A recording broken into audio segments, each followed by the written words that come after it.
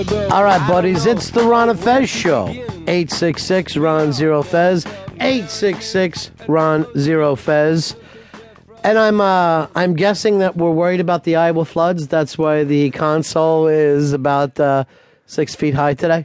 Apparently, this is an O&A joke to leave the console up this way, and I don't know whether they broke it or what, but it won't go back down. You didn't hit the button? I hit the button, nothing happens.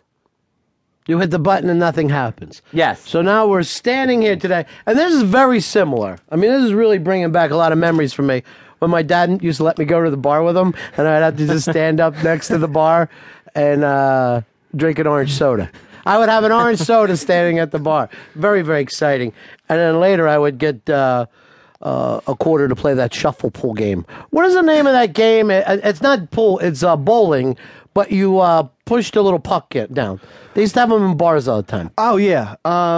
That's shuffleboard. There's two different kinds of shuffleboard. But it's bowling. Yeah. I think I know what you're talking about. It can't be shuffleboard. If it has a puck? Well, it's like shuffleboard, except for it's like you're hitting those little bowling things. Yeah, you have the little metal disc. Yeah. And then the lights would go back and forth, and you try to hit it when the two red lights are right there in the middle.